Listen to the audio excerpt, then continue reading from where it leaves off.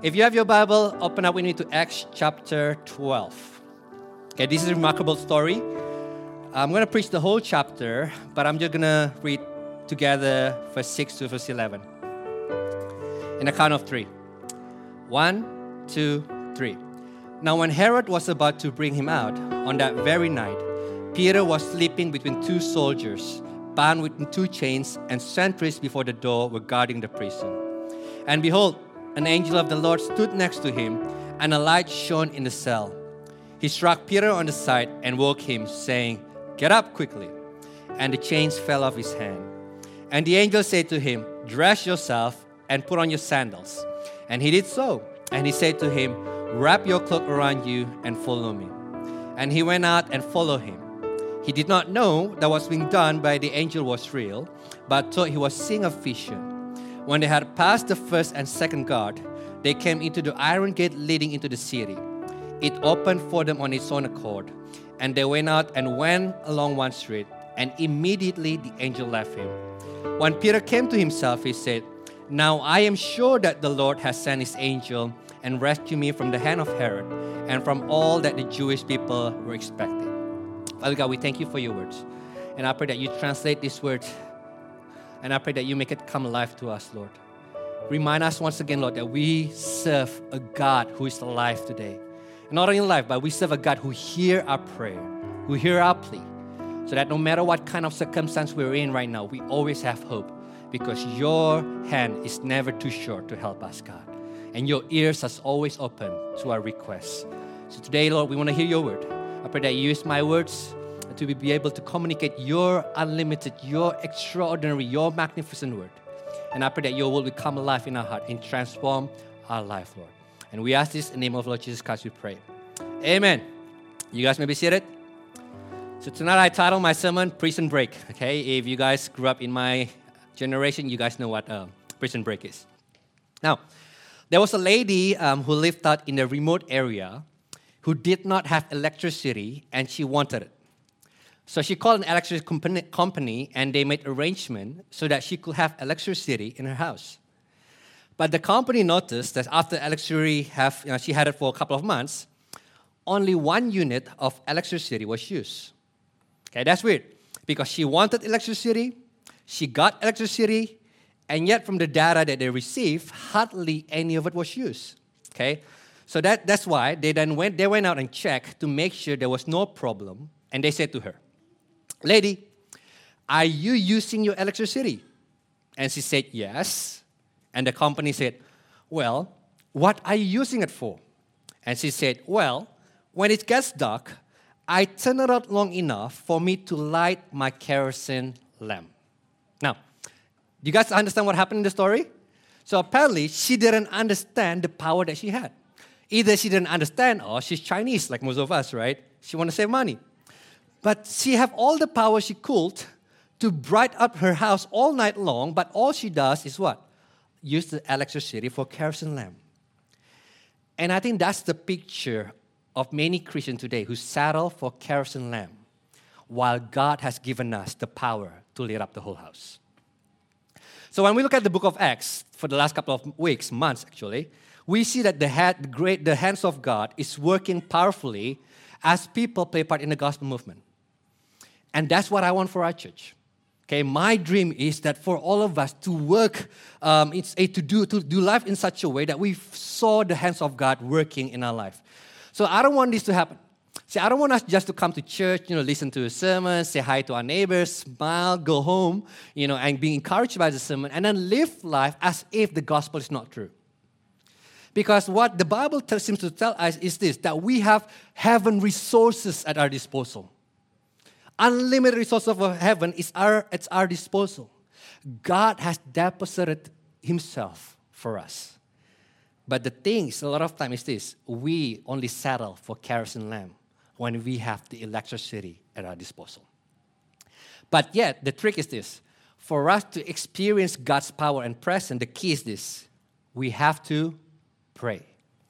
And that's why tonight I want to talk about prayer. Now, when I talk about prayer, let me make a confession. Prayer is difficult.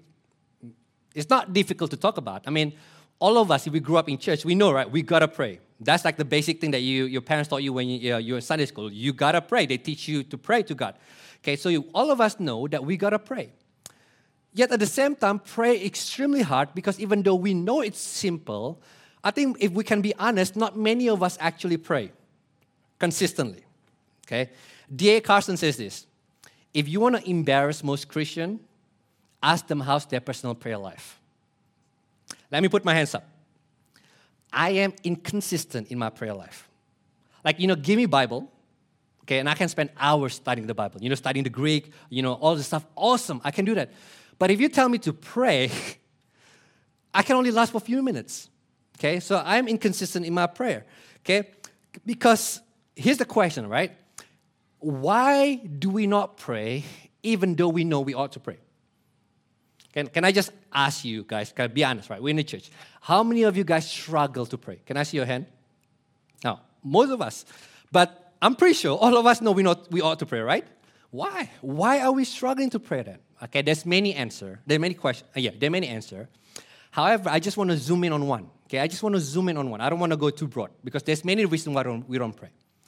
But ultimately, I think this is the most basic, fundamental reason why we don't pray.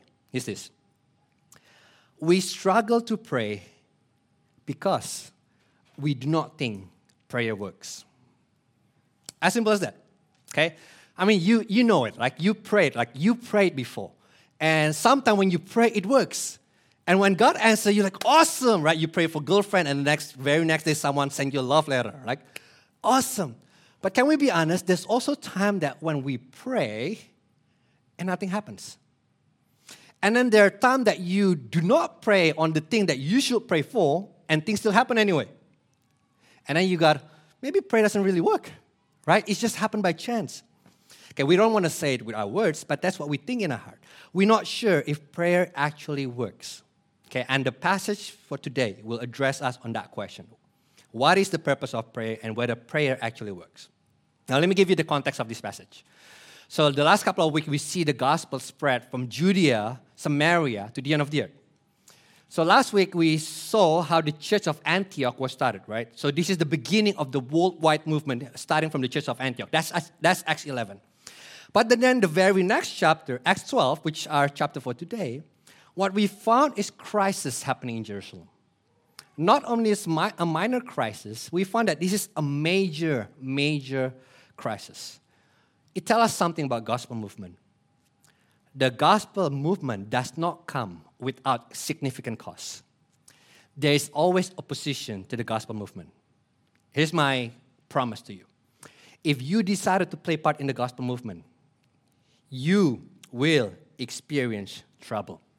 100% money back guarantee. However, it is precisely in times of troubles that you and I will witness the true power of God. Okay? So for Christian, troubles are not something to be afraid of.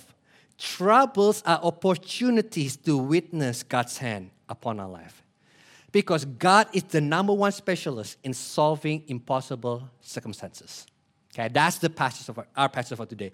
We'll see impossible circumstances, and we see how God's hand works in all of that. Through one thing, through prayer. And it is written, I believe, Acts 12 is given to encourage all of us to know when we play part in gospel movement, we will face opposition. Yet at the same time, nothing can stop the gospel movement. Nothing. Okay, I have 3 points for my sermon. The crisis, the rescue, and the failure. And I'll give you 3 important lessons from the passage. Let's get the first one, the crisis, verse 1 to 5. About that time, Herod the king laid violent hands on some who belonged to the church. He killed James, the brother of John, with the sword, and when he saw that it pleased the Jew, he proceeded to arrest Peter also. This was during the days of unleavened bread. And when he had seized him, he put him in prison, delivering him over to 4 squads of soldiers to guard him, intending after the Passover to bring him out to the people.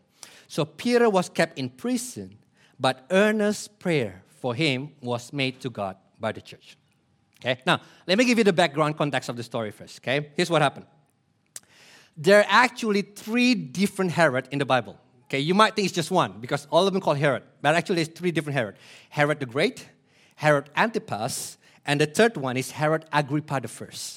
And the Herod that we encounter in the book of Acts is Herod Agrippa I. Now let me tell you a bit about his life. In the early part of his life, he does not have the favor of many political leaders. But he's a good friend of Emperor Caligula and Claudius. So when Caligula came into power, became emperor, Herod Agrippa was made ruler of Judea and Samaria. And this continued in the reign of Claudius. So here's what happened. So Herod Agrippa, in the beginning, does not have the favor of Jewish leader, even though he's the leader of Judea and Samaria. So when he became a ruler, what he wants to do is he wants to please the Jews. He wants their acceptance. And he figures, the religious leaders, the Jewish religious leaders, they really hate Christianity. So how does he try to win their favor? Simple, killing the Christian. Okay, smart move. And then, but here's the thing though, he's really smart. If Saul, the way Saul persecuted Christian is Saul captured the lay Christian, but not Herod. You know what Herod does? He killed the top. He killed the top dogs. Because he understands, in order for you to stop a movement, you gotta kill the leader of the movement. Smart, right? Very smart. So that's what happened. First, he killed James. Now, this James is not James who wrote the Bible. This James is actually James, the brother of John. And this is one of Jesus' 3 closest companions. If you do not know, Jesus has 3 closest companions. Out of the 12, he has 3. They are Peter, John, and James. So now, just like that, one of the 12 disciples, one of the 12 apostles, just in 2 verses, we found he's killed. So we don't know exactly what happened. Herod captured him. Herod killed him. Bam! And when Herod does that, you know what happened? The Jews love him. They're just like, oh my gosh, you're like the best ruler ever. And because of that, he's like, oh, this is actually work. And you know what he does next? He captured the top dog of Christianity. Who is he? Peter. Because you can't go higher than Peter. Peter is the man. Peter is the leader of the gospel movement. So he captured Peter. But here's the thing though. He wanted to kill Peter, but apparently he captured Peter during the days of Passover. And it is illegal for the Jewish people to have trial and execution during Passover. Okay? So he stopped. So this is what he does. So he put Herod in a prison, maximum security prison.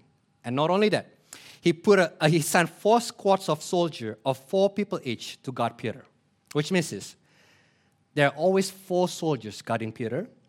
And these 4 soldiers are rotated every 3 hours. So Herod understands, the importance of killing Peter. This is it. And he understands. He does not take it lightly. He put Peter in a prison with maximum security with 4 soldiers guarding him at all times. There is absolutely no possibility for Peter to escape. It is a mission impossible. Or is it? And then something happened in verse 5. So Peter was kept in prison, but earnest prayer for him was made to God by the church. So the church decided, you know what? We're going to pray for Peter. Now, this is strange. Think about it. Think about it like a boxing match, So this is what happened in the boxing match. So the announcer come and introduce the fighter to the audience. Ladies and gentlemen, welcome to the fight that will decide the fate of Christianity. On my left, we have the challenger, Herod Agrippa I, with a maximum security prison cell, 4 squadrons of soldiers, the Roman authority, and the Jewish leader. On top of that, he just killed James, the brother of John. And on my right, we have church with her earnest prayer. Who do you think will win the fight? Can we agree this is not a fair fight?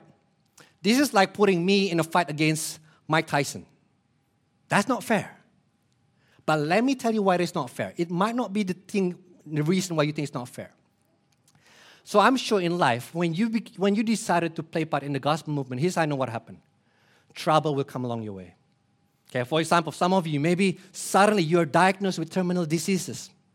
Suddenly, your children who was fine suddenly walk away from Christian faith. Or maybe something happened, and you are put in a position where you feel like it's impossible. The odds are stacked against me. There's nothing that I can do. It's not fair. Life sucks. And then we have COVID-19 as well. I mean, what can we do, right? I lost my job, I lost my business, and I'm supposed to be playing part in the gospel movement. This is not fair. The odds is stakes against me. The fight is unfair. And it is unfair. But let me tell you why it is unfair. Because even though Herod has the might of Rome on his side, the God of the universe is on the side of prayer. And that is why it's not fair. We might face a huge mountain in front of us, but prayer gives us access to the one who can move a mountain. And we know, if you watch Mission Impossible, the movie, we know, no prison is unbreakable. And the church understand, okay, and I think the movie get it from the Bible as well. The church understand that the best way that they can get Peter out of prison is to bring God into the prison. And that's exactly what happened. So they prayed, they began to pray. And when the church prayed to God, God sends his agent on a mission called Prison Break. And look at what happened. The rescue, verse 6 to verse 11.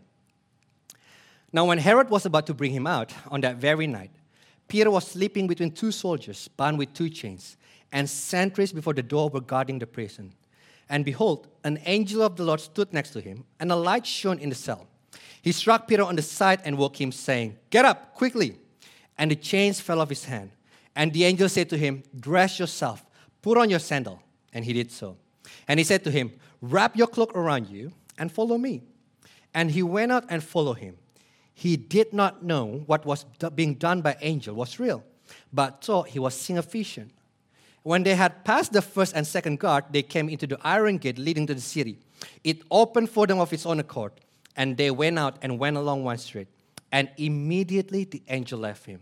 When Peter came to himself, he said, "Now I am sure that the Lord has sent his angel and rescued me from the hand of Herod and from all that the Jewish people were expecting." Okay, this is remarkable. Luke does not want you to miss it, okay? He make it really clear. The rescue happened on when? On that very night. What night? On the very night before Peter's public trial and execution. With another word, the rescue happened at the last possible moment. And if you've been walking with God for a while, then you know that that's just the way God loves to do things. God often does his best work at the last possible moment. God often seems late, but he's never too late. Anyone else find this annoying? I do. Okay, I really do. I wish my personality, I'm a type A personality. Like I have to have plan for everything. Okay, that's me. But God does not work that way. God almost never gives us blueprint of what he wants to do with our life. Well, he simply said this, "Yoss, I want you to do A." That's great, God. You want me to do A, but how am I going to accomplish A? Give me the blueprint. Give me the steps, break it down for me. He doesn't. A lot of guys just say, "I want you to do A," and then he remains silent. And we don't like it. And I think at least, God, if you just tell me the plan ahead of time, I can actually make best use of it, right? I can actually come up with a better plan, a better strategy, and just make it happen even better, more effectively. But that is exactly why God does not tell us in advance. Because if God revealed to us what happened in advance, here's what happened. You and I will trust the plan and not God. That's exactly what happened. And that is why God let us wait to the last minute, so that we may learn to trust him in advance. And then the situation is extremely hopeless. So now imagine this. So Peter put in a prison with maximum security, but he's also chained to two different soldiers now. Okay, not just one. So his hands are chained to different soldiers. So in case he decided to be Jason Bourne and took one soldier, there's another one. Okay, so he's chained to two soldiers. And then two other soldiers are guarding the door. And they rotated every 3 hours so they don't be sleepy. So with another look, take the time to explain to us what happened in the prison to show us the wonder of what will happen next. Because if you understand what's happening right now, then what happened next is just miraculous. But before we go there, something very interesting happened. What would you do if you're Peter and you know the very next day you'll be put on trial and executed? Let me tell you what I will do. I will panic. Okay, I won't be able to sleep. I will be anxious. And I probably will complain to God. God, this is not fair. After everything I did for you, is this how you're going to treat me? Huh? You're going to kill me just like that? Are you serious? But not Peter. You know what Peter does? He sleeps. Okay, and not only sleep. Okay, imagine, use your imagination a little bit here. Peter is sleeping very well. Because when the angel shows up, when the angel comes, and with all the brightness that finally brightened the cell, you know what happened? Peter's still sleeping. So the angel probably said, Pete, wake up. We gotta go. Pete, wake up. And Peter remained sleeping. He was snoring probably. And you know what the Bible said? The angel strikes Peter. So, kapow, Peter, get up. And then Peter woke up, and then immediately the chains fell off his hand. Just like that. But here's the point that I don't want you to miss. Peter is able to sleep amidst crisis. You know why? Because Peter trusts in the Lord. He knows he's God, and he's not afraid of that. Okay, I love one preacher put it this way. Peter's body is guarded by soldiers, but his heart is guarded by God. His heart is guarded by God. So then the angel commanded Peter, Peter, put on some clothes. I mean, that makes sense, right? I mean, you don't want to break out of prison naked. Otherwise, you might get caught again the moment you break out of the prison. So the angel commands Peter, put on some clothes and follow him. So then they walk past the prison door and the soldiers guarding the door. And the soldiers do not even realize that they're walking past them. And Peter thinks to himself, this must be a vision. So Peter is awake, but he's not fully awake. Anyone ever experienced that? This is like me in the morning before my coffee. Okay, there's one time I went to buy my coffee with my shirt backwards. And I did not even realize it until a few hours later. Okay, that's what happened with before coffee. Anyone know what I'm talking about, right? So that's what happened. So Peter is awake, but he's not awake. So then he follows the angel, and then he walks out of the prison. And when they get to the iron gate that leads to the city, suddenly the gates open by itself. Now, if you watch a movie, that means there's another angel that hacks the system, right? Then open the gates for you. So the gate is open, and they're finally out. And when they finally get to one street, suddenly, poof, the angel disappears. And when the angel disappears, Peter finally realized, oh my gosh, I'm out of the prison. He's awake. It tells us something about God. It does not matter how difficult our situation is. No matter how impossible it seems, God can deliver us anytime, anywhere, any place. If we think our situation is beyond saving, we have bad theology. Nothing is impossible for God. But look at the third one, my third point, the failure. Some of you are like, that's really quick. Don't worry, my 3 lessons are long. The failure. Verse 12 to verse 17. When he realized this, he went to the house of Mary, the mother of John, whose other name was Mark, where many were gathered together and were praying. And when he knocked at the door of the gateway, a servant girl named Rhoda came to answer. Recognizing Peter's voice, in her joy, she did not open the gate, but ran in and reported that Peter was standing at the gate. They said to her, "You are out of your mind." But she kept insisting that it was so. And they kept saying, "It is his angel." But Peter continued knocking, and when they opened, they saw him and were amazed. But motioning to them with his hand to be silent, he described to them how the Lord had brought him out of the prison. And he said, "Tell this thing to James and to the brothers." Then he departed and went to another place. Now, this is funny. Okay, you gotta know. I'm pretty sure when Luke wrote this, he meant it to be funny. Because it is. Okay, just think about it with me. Imagine the scene with me. So Peter's out of the prison, and then he starts to make his way towards Mary's house. This is probably one of the home bases of the church in Jerusalem. Okay?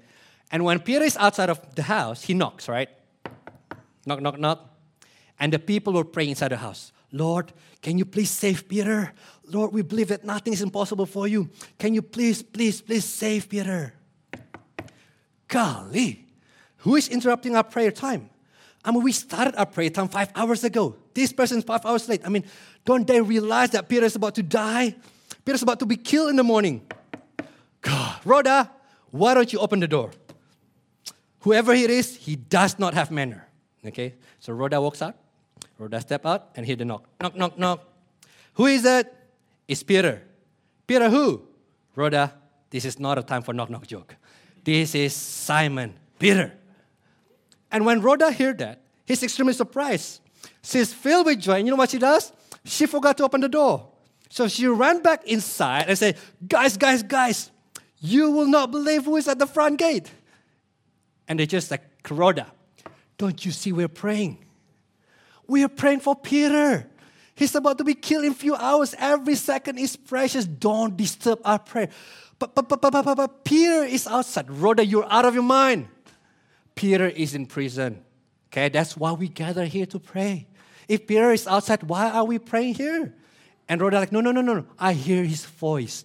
It's Peter's voice outside. And you know what they say? It is his ghost. It must be his angel. Oh, you know what? He must have been killed and the angel comes to bid us goodbye. Okay, that's the idea because they do not believe. So then Peter kept knocking, knock. They're like, seriously, that angel is persistent one. Okay, so they finally walk out to the front door and they open the door. And to their surprise, who stands in front of the door? The answer to their prayer. So all this time they were praying for Peter to be rescued from prison. And when the Lord answered their prayer, they do not believe. They're very slow to believe that God is able to deliver Peter out of the prison. Does it sound like you and me? I mean, there are many times I think we pray to God, but we don't really believe that God actually wants to answer our prayer. And yet, many times, God is gracious in answering our prayer despite of our unbelief. And Peter tells the story, you know, guys, the angel saved me, the angels brought me here, and then he went. He disappeared, we do not know where he hides. And that's the end of the story, okay? Let me give you 3 important lessons that we can learn from this story. First, all of them have to do with prayer. First, the sovereignty of God. See, when we play a part in the gospel movement, you should not be surprised at opposition. You should be surprised if there is no opposition. But what we must know is this, that God is absolutely sovereign over our life. One of the most common mistakes that Christians make in regard to sovereignty of God is this. We believe that God is sovereign over the good thing in our life, but we do not believe that God is sovereign over the bad thing in our life. I mean, let me tell you, there's so many pastors that believe that. So they said, you know what, if you're blessed, that's God. COVID-19, that's not God. But let me tell you what is wrong. It is extremely wrong. Because if God is not in control over every single thing, it means that God is not sovereign at all. I mean, if even there's a single molecule in this universe that God is not in control of, it means He's not sovereign. So let me put it this way. God is either sovereign over all, or He's not sovereign at all. He's either in control over both the good and the bad, or He's not in control at all. Let me tell you why this is unsettling. Okay, why this is not comforting to some of us. Okay, I know what's in your mind right now, right? Because it means if God is sovereign over all, it means God is not surprised at all at the death of James. Not at all. But the question that you need to ask is, well, James, one of Jesus' favorite disciples, James, one of the 12 apostles, and in a matter of 2 verses, we don't know what happened. He died. Boom, just like that, he's killed. So the question was this, why is James killed? I mean, he has a prospect, he has future, he's one of the apostles. Why did God allow him to die so early in his life? And then what makes things worse is this. And then there's another apostle get captured by the name of Peter. And then the church pray for Peter. And you know what God does? God rescued Peter. So then the question would be, why did God save James? Why did God save Peter? And why did God not save James? You with me on that? But then the Bible tells us this, that in both the rescue of Peter and the death of James, God is absolutely in control. So God is not surprised when James died. It is part of his sovereign and good purposes for James to die. Now, can you feel why this is unsettling? Because here's what I know about you and me. You want to be Peter. I want to be Peter. I want to pray to God and my prayer being answered. I want to experience supernatural rescue, right? Any one of us want to be James? I don't want to be James. But if God is sovereign, it means this. He has the freedom and the right to choose who he wants to rescue and who he's going to leave to die. And that's unsettling. But for sovereignty of God, for God to be sovereign, it means for some of you, you might have a smooth road ahead of you.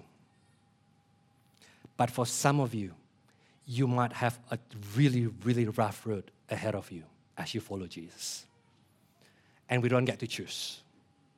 God exercised his sovereignty both in the death of James and the rescue of Peter. But it's what we also know. If God is sovereign, it means this. God does not make mistake.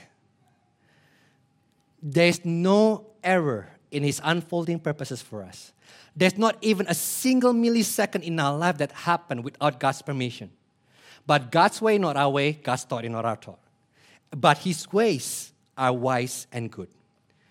And there is nothing but goodness in God, even when life hurts.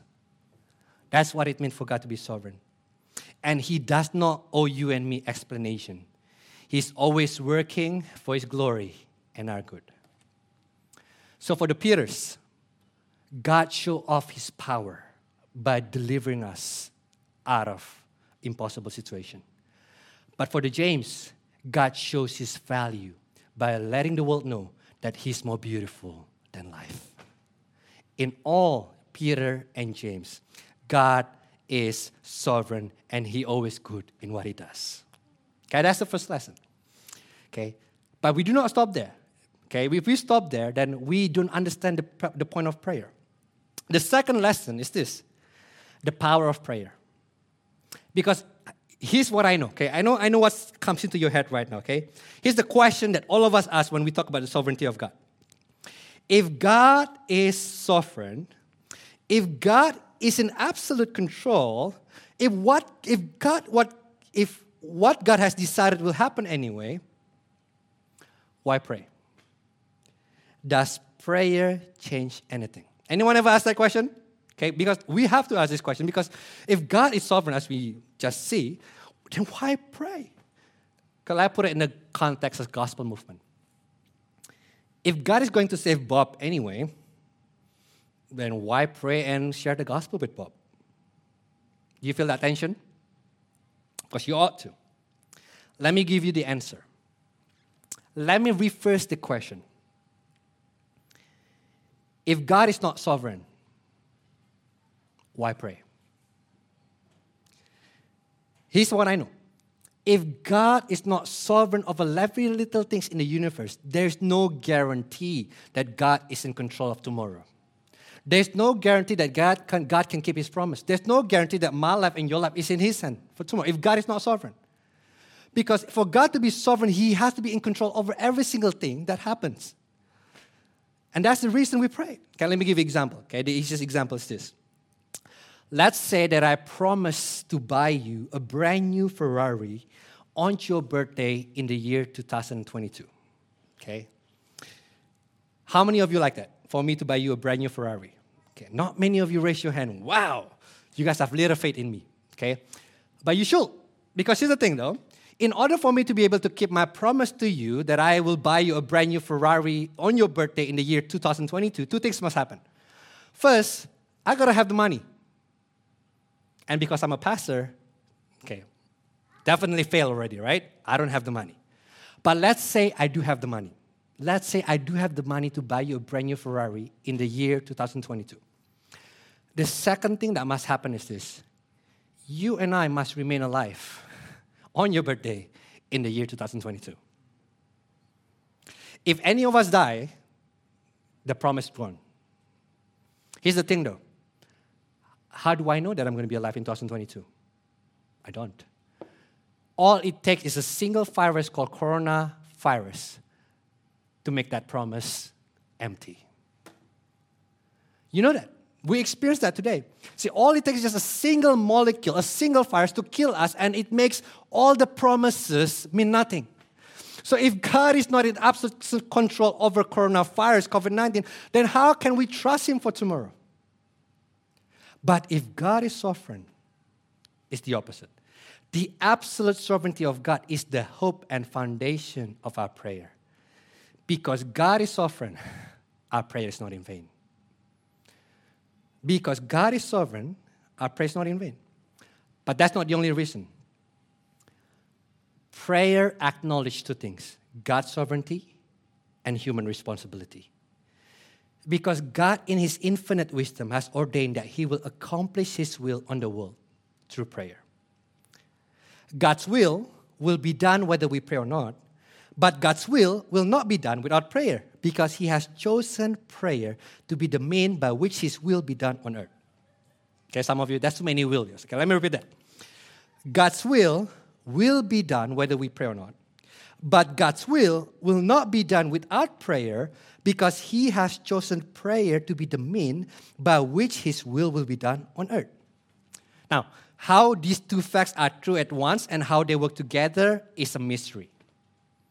But it's true nevertheless. Here's what James says, James 4 verse 2. You desire and you do not have, so you murder. You covet and cannot obtain, so you fight and quarrel. You do not have, why? Because you do not ask.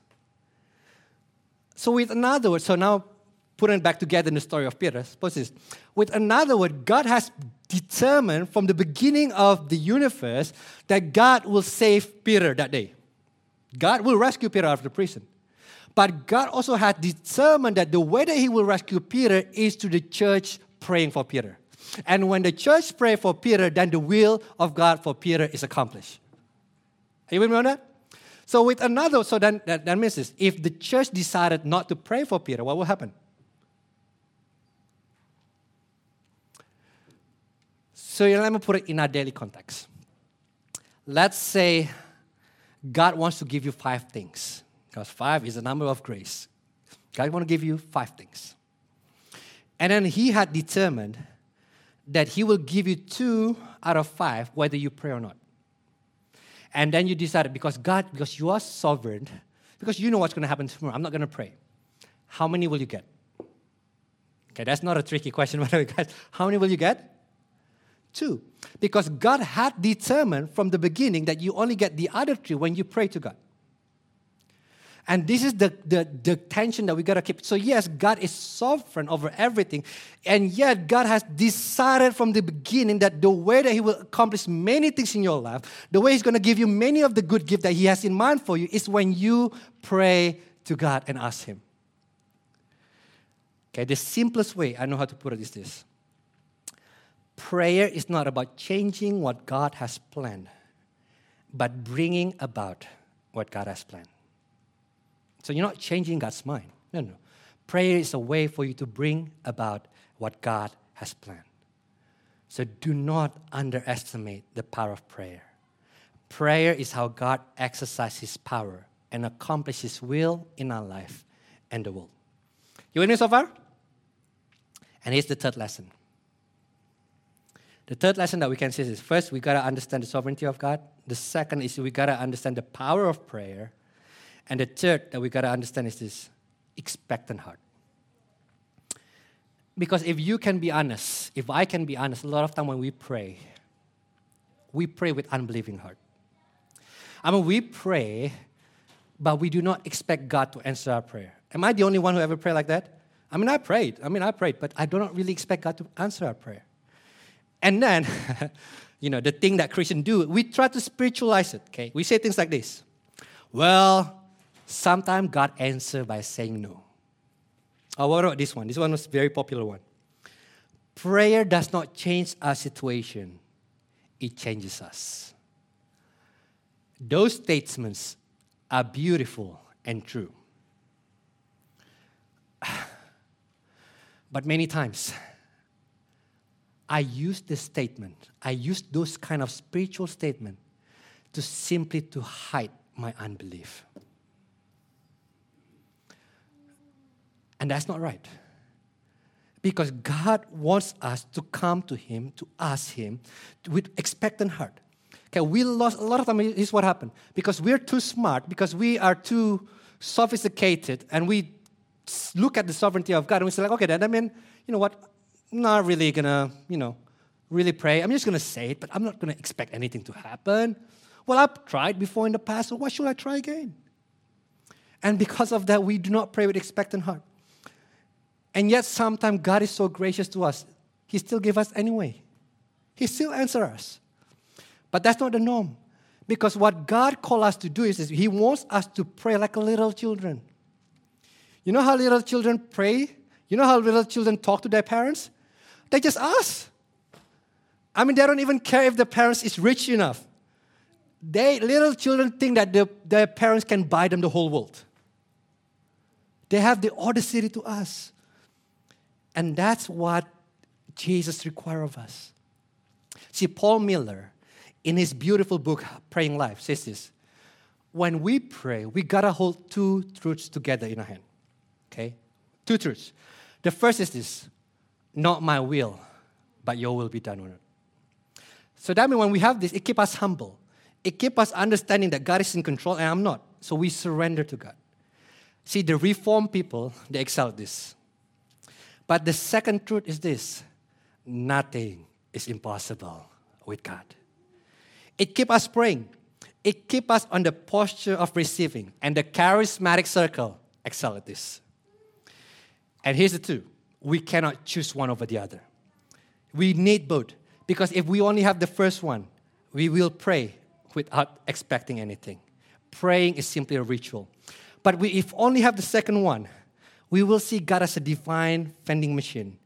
Praying is simply a transaction. So in its own, both are wrong. But when we hold these two together, God is sovereign. But listen, He's also a Father. God is our sovereign Father. And that's what Jesus said about prayer. Luke 11, verse 9 to 13. This is what Jesus said. And I tell you, ask, and it will be given to you. Seek, and you will find. Knock, and it will be opened to you. For everyone who asks, receives, and the one who seeks, finds. And to the one who knocks, it will be opened. What father among you, if his son asks for a fish, will instead of a fish give him a serpent? Or if he asks for an egg, will he give him a scorpion?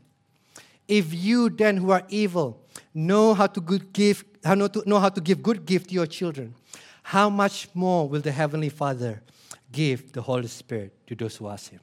Now listen. What Jesus is saying is radical here. Because the word ask, seek, and knock is written in the tense, Greek tense, is continuous action. So what Jesus is saying to you and me is when you pray to God, when you make requests, you got to keep asking, keep seeking, keep knocking. Not only ask one and then give up. No, keep asking, keep seeking, keep knocking. So that means when you pray that way, you expect an answer. I mean, you don't pray asking, seeking, and knocking all the time if you do not expect an answer. So you consistently bring your request to God with expecting that He will answer. And here's Jesus' answer.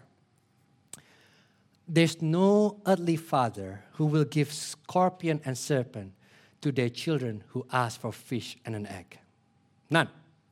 And then Jesus called the earthly fathers evil. Okay, the point is not that all earthly fathers are evil. No. These fathers are good. They provide for their children. But then Jesus makes this comparison.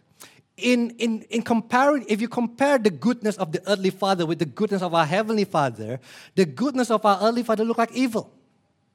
So that's why then Jesus concludes by saying this: if the evil father in this world know how to give good gift to their children, how much more is our heavenly Father know how to give good gift to their children? I love the way Timothy Keller put it. God will either give us what we ask or give us what we would have asked if we knew everything He knew. What Tim is saying is this: God will not fail to give what is good for you. But the key you gotta ask. You gotta ask. And you must ask with expectant heart. But here's the clincher, and I close with this. But how do we know that God will answer our prayer when we ask Him? We know that God will answer our prayer because God did not answer Jesus when He called out from the cross. See, at the cross, remember that. You know the story. At the cross, Jesus cried out, what? My God, why have you forsaken me? And you know what God does? Silent. The heaven remained silent. There was no answer. So now we have the perfect, beloved Son of God who deserves all of His prayer answered, who does nothing wrong, and then He prayed to God and God did not answer. Why? So that you and I, when we put our faith in Christ, that we may receive the answers of God. Because at the cross, what happened is Jesus took what you and I deserve. That is unanswered prayer. None of us deserve God to answer our prayer. So that when we put our faith in Jesus, the merit of Jesus becomes ours. So that when we ask God, we have the confidence that the heavens are open and God is listening. Jesus' prayer at the cross was rejected so that our prayer will be received by God. At the cross, Jesus received the scorpion and the serpent so that you and I have the confidence God will not fail to give what is good for us. See, the gospel tells us that Jesus received the silence of heaven so that we could receive the answer of heaven. And there is no father who is more eager to give good gift to their children than the Heavenly Father. None. And let me close with this. If you read Acts chapter 12, it opens with tragic crisis. It opens with James dead, Peter in prison, and Herod triumphing. But then the church pray. And Acts 12 close, Herod dead, Peter freed, and the gospel triumphing. And the word of God increase and multiply. Tell us something. The gospel movement is unstoppable. Yes, you will encounter opposition. Yes, you will encounter trouble. But God has given us the mean, prayer. That is our tool of war. Because prayer gives us access to bring our petition to the sovereign King of the universe. And unlike Herod, our King is alive. And He is unstoppable.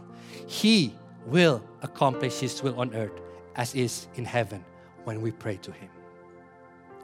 So, pray and ask Him. Let's pray.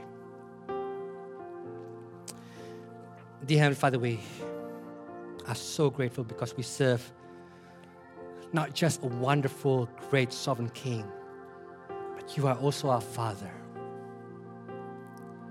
Yes, You are in absolute control over all things, and yet at the same time, You commanded us to seek and knock and to look to You. And for the time again and again that we may think lightly of a wonderful privilege that we have in our hand, forgive us, God.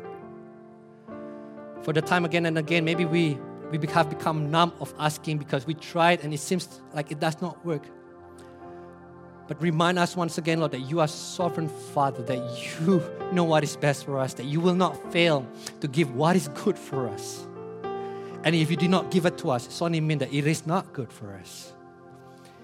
And You guarantee that by giving Your Son to die for us at the cross, so that we can always have the confidence that You are good, even when life hurts. So help us to trust You. Help us to pray. Help us to bring our petition to You. And help us to do that with an expectant heart, knowing that You will not fail to give what is good for us. And we ask this in the name of your beloved Son, Jesus Christ, we pray. Amen.